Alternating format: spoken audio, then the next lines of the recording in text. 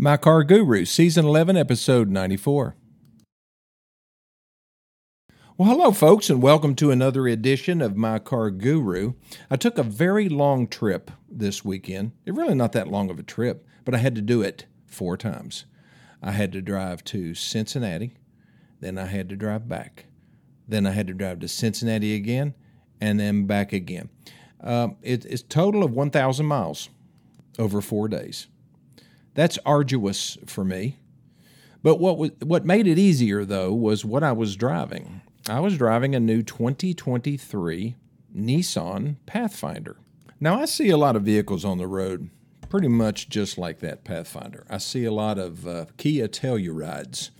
What is the Hyundai Palisade? Ford Explorer, I guess, would be considered a competitor there. The Honda Pilot. The Toyota Highlander. I see a lot of those on the road. And I saw quite a few Pathfinders. I kind of look for my brands, which are Nissan and Ford a lot of the time. But I also notice what other people are driving. So the things that I really like about an SUV, a 3-row SUV like the Pathfinder, the wheelbase is long enough to give you a decent ride. Now, a lot of people, we sell a lot more of the Nissan Rogue, which is the little brother of the Pathfinder.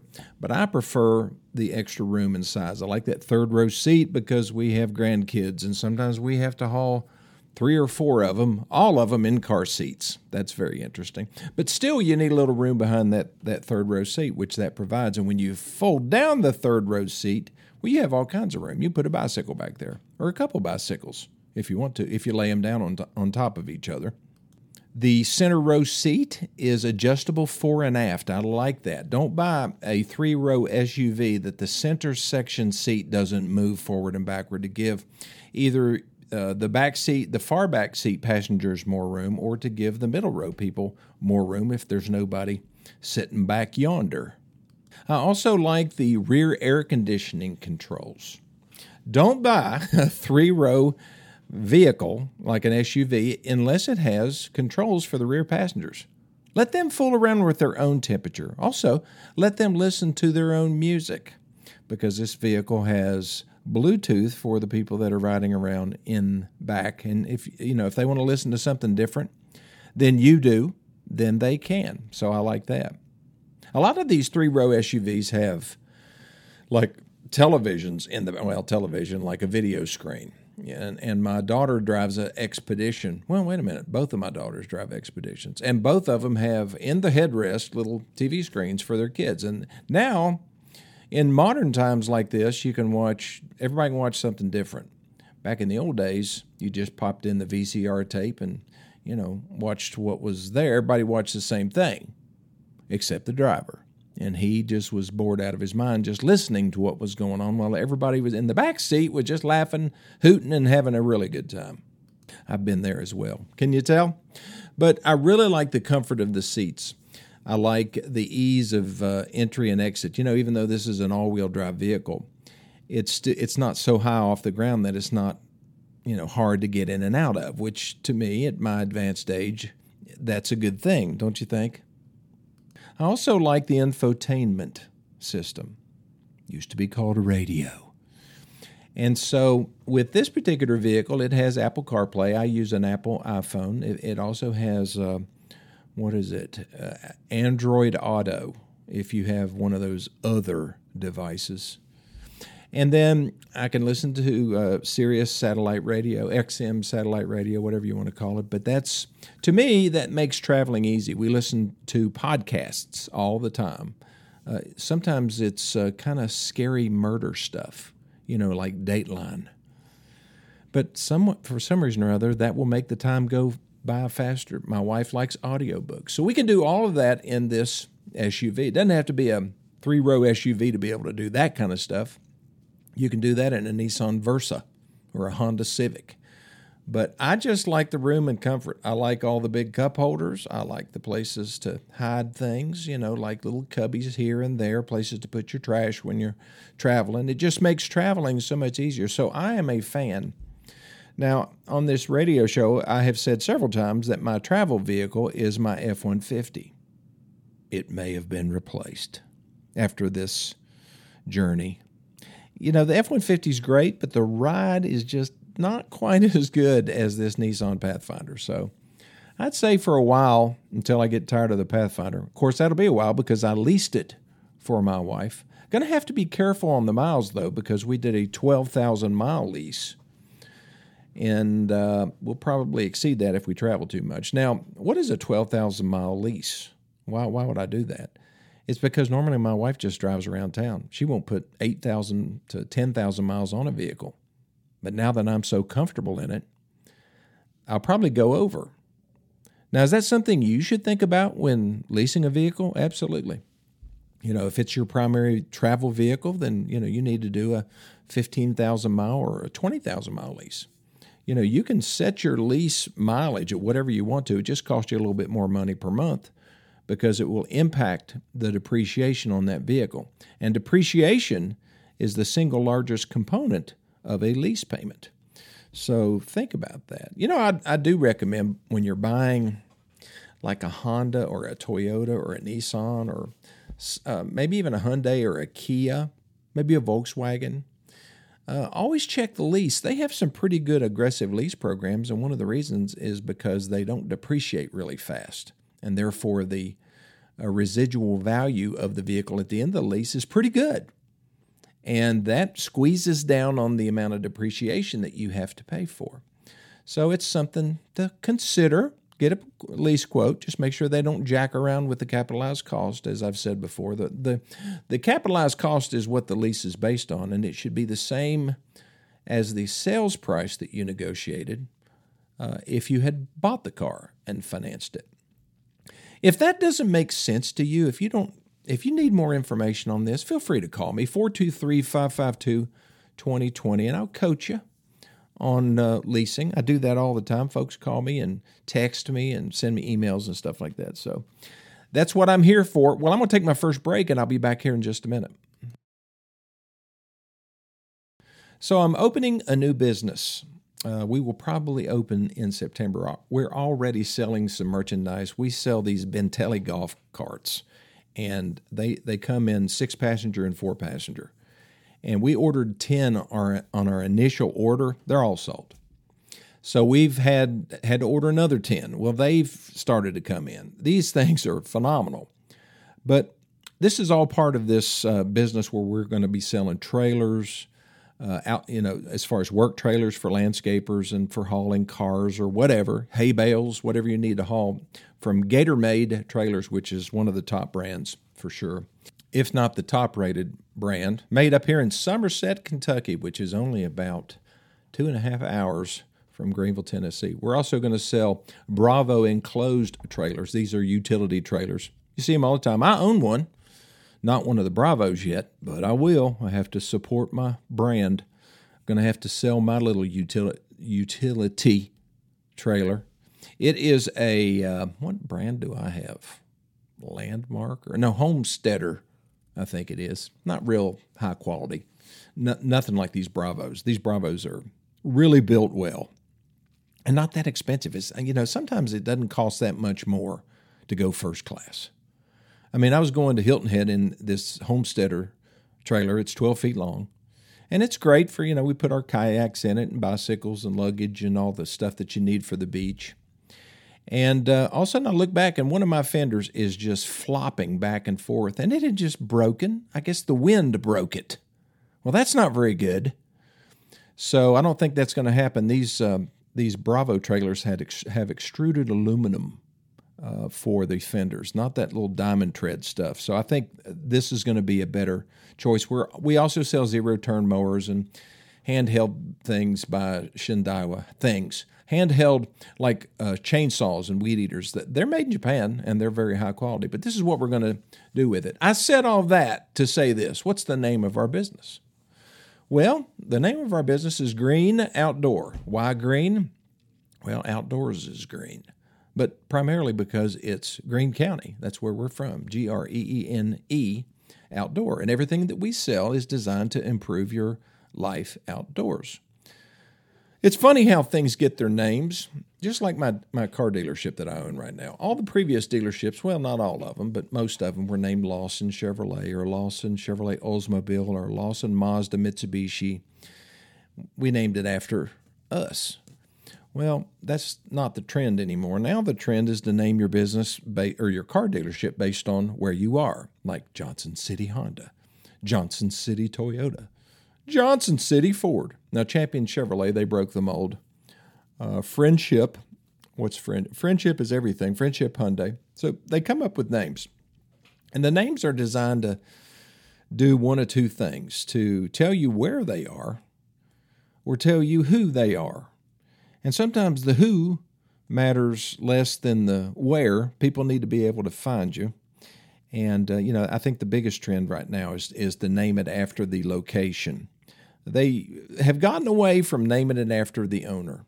So, if we were opening a new Chevy store, we probably wouldn't call it Lawson Chevrolet. Probably call it Greenville Chevrolet, which I'm done with Chevrolet anyway. I'm a Ford dealer. I'm a Ford guy now. But where do some of these other names come from? Like some of these car makers. Do you know where Buick came from? Does that sound like a bird or a town or anything? Sometimes they name them after animals. A lot of car makers name their cars after animals like Mustang, Cougar. What's another one? Impala. Yeah. But a lot of these companies were named after their owners. David Dunbar Buick. He named the company after himself. He was a Scotsman. And he merged a failing company called Buick Manufacturing Company with another firm to form the Buick Motor Car Company. When? In 1903. David was born in 1854. I bet he wasn't dreaming about automobiles at that point. He died in 1929, right about the time of the big stock market crash. Chevrolet, who was that named after? A race car driver. He was a race car driver and a car designer, and he co-founded the company. He needed some money, people, because he had no money. Race car drivers didn't make anything. They just got a bunch of free stuff and free places to stay. His name was Louis Chevrolet, and he was French. The Chrysler Corporation was named after a man named Walter Chrysler. He was born in 1875, died in 1940. He formed the Chrysler Corporation in 1925. Chrysler, I've never been much of a fan. I was a fan of Lee Iacocca. I think what he did to help the Chrysler Corporation survive the first bankruptcy, the first threat of bankruptcy, when they got the government to bail them out the first time. And then they did it again in 2009. That was the second time. General Motors just had one go around as far as the bankruptcy is concerned. But Walter formed the Chrysler Corporation. Eventually, he got together with the Dodge brothers. You remember the Dodge brothers commercials? John Dodge was born in 1864. He died in 1920, probably in a car. I think they both died the same year, just back to back. Horace was the younger brother, born in 1868, but they both died in 1920, and they founded their car company in 1914. At one time, they worked for Henry Ford, and they decided that we don't want to work in the machine shop anymore. We want to be our own deal. So that's what they did. I guess you've heard of Ferrari. Surely to goodness that's somebody's name. Yeah, that was Enzo's last name, Enzo Ferrari. Did you see the movie Ford versus Ferrari? Well, Enzo was kind of like that, except probably a little bit more hateful. And he also was considered by the Italian government to be a very brutal man because he had so many of his race car drivers die.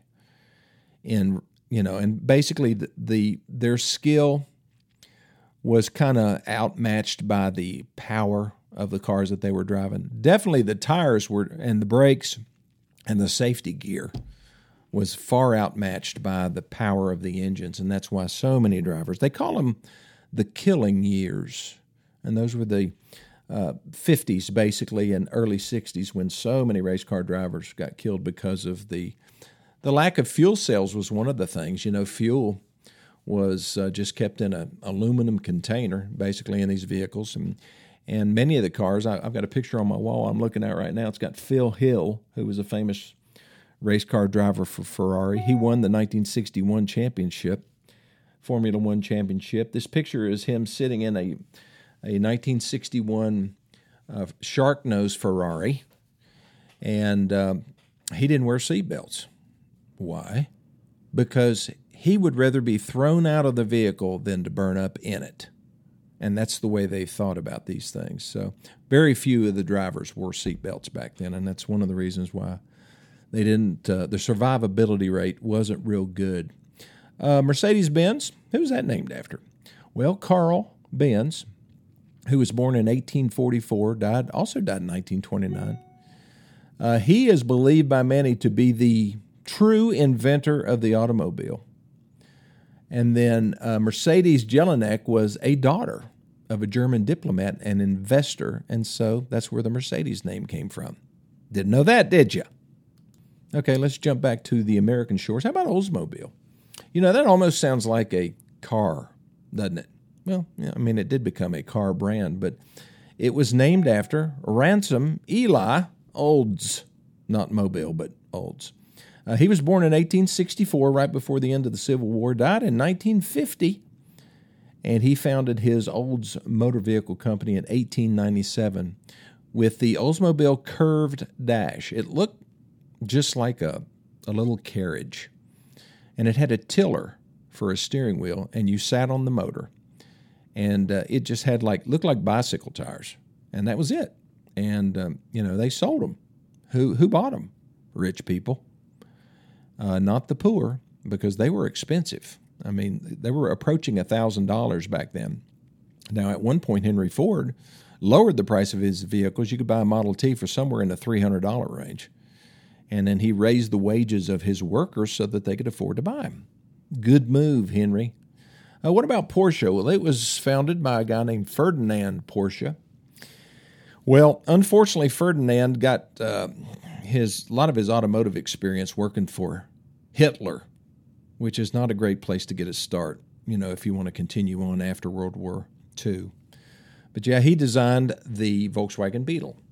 And Hitler wanted a people's car, and that's what Volkswagen stands for. Yeah, he wanted a car that all the Germans could drive and look the same. No egos. He didn't want any egos involved in driving.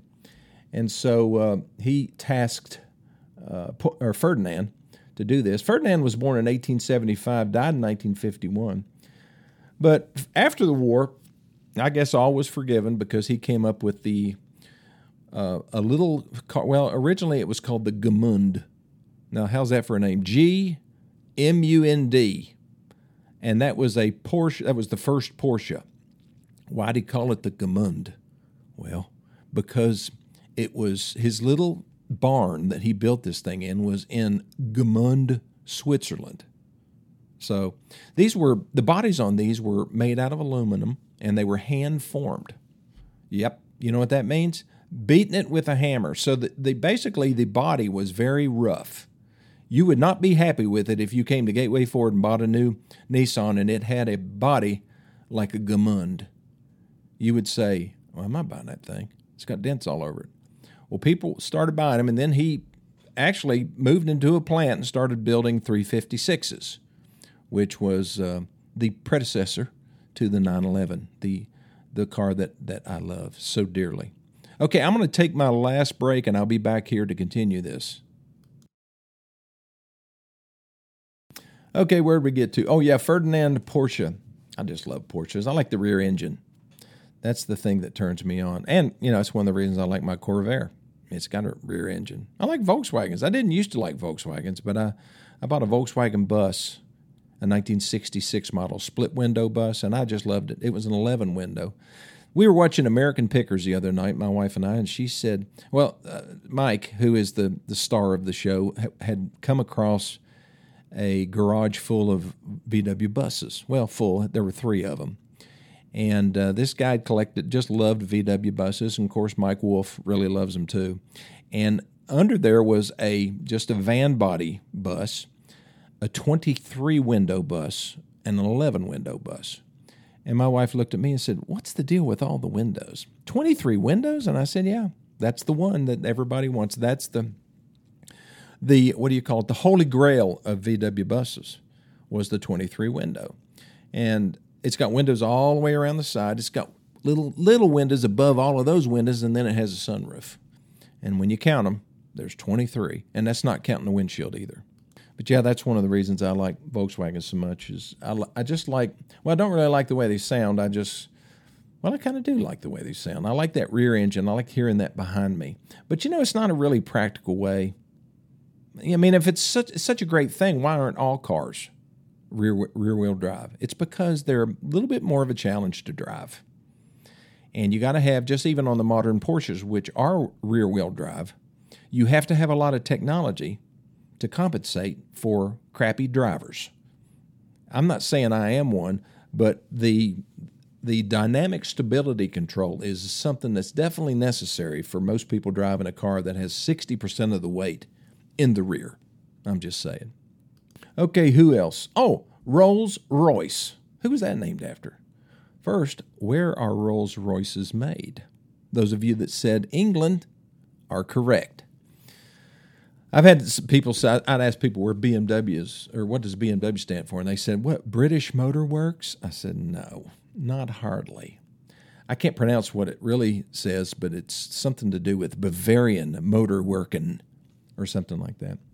Rolls-Royce, though, is a combination of Sir Henry Royce, born in 1863, died in 1933, and Charles Rolls, born in 1877 and 1910. Royce founded the company in 1903, and then Rolls was the promoter. He was the sales guy. And I go to these big car shows down at Amelia Island, and I see those big Rolls-Royces and the Flying Lady. I love hood ornaments. Those hood ornaments from the 30s, not so much the 40s and 50s. That's when they started doing away with the real pretty ones, but like a Packard hood ornament, a Mercer hood ornament, a Stutz Bearcat. Love them ornaments. I did a picture study of them one time, and I asked my wife, I want to frame these and put them in the house. She said, "You will not put pictures of hood ornaments in this house." She's really nicer than that. She would let me do it in my man cave, but maybe not, in the den. But this is my passion. What can I say? Well, thanks for listening to this edition of My Car Guru. Call me if you have any questions about buying, selling, trading, servicing, some kind of issue. I love to help people with issues.